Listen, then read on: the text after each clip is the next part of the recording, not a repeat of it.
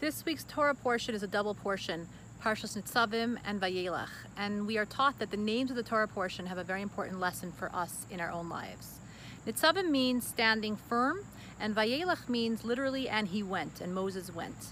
And they seem to be diametrically opposite. One is standing still and one is moving. But Chassidus teaches us, and the Rebbe explains, that we need both in order to be successful. We need to first have our nitzavim, our standing firm, knowing what our belief system is, knowing that we are connected, grounded to our beliefs and to Hashem and the Torah. And then when we have our beliefs in place, then we can move forward and go on to the movement and growth from level to level, which is the Vayelech. This is an important message in our daily life. We are currently living in very difficult times, challenging times. We don't know what tomorrow will bring.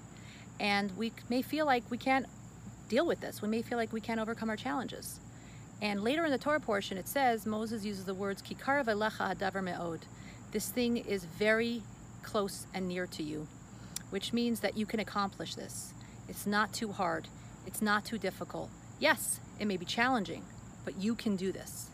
And it's a very important message that even though we feel like we can't overcome it, Moshe is telling us, Ki karav elecha hadavar me'od, we can do this. In addition, I want to take it a step further into the concept of psychology. When we have something that happens to us and we feel triggered by it and we feel overwhelmed by something that happens, we immediately want to react.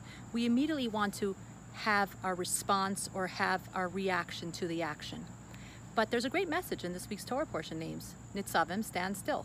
First, when something happens, ask yourself, what's going on here? What's really bothering me? Why am I so triggered? And why do I want to react in this way? Allow yourself to feel your feelings.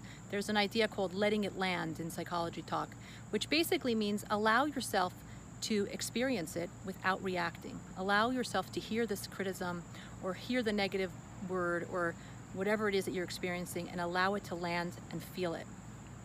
After allowing it to land and processing it and unpacking it and dissecting it, only then can you move forward to the Vayelech and the movement and going forward and saying, okay, now how do I want to react to it? How do I want to move forward from it? So these may seem like opposites, but they're actually teaching us a very important lesson in how to live our lives more meaningfully and more successful. So next time something happens to you, ask yourself, what are my beliefs here? Stand still, stand firm, and only after processing it can you move on to the movement, to the Vayelech, to the reaction. Wishing us all a peaceful and a good Shabbos. I'm Rachel Schusterman.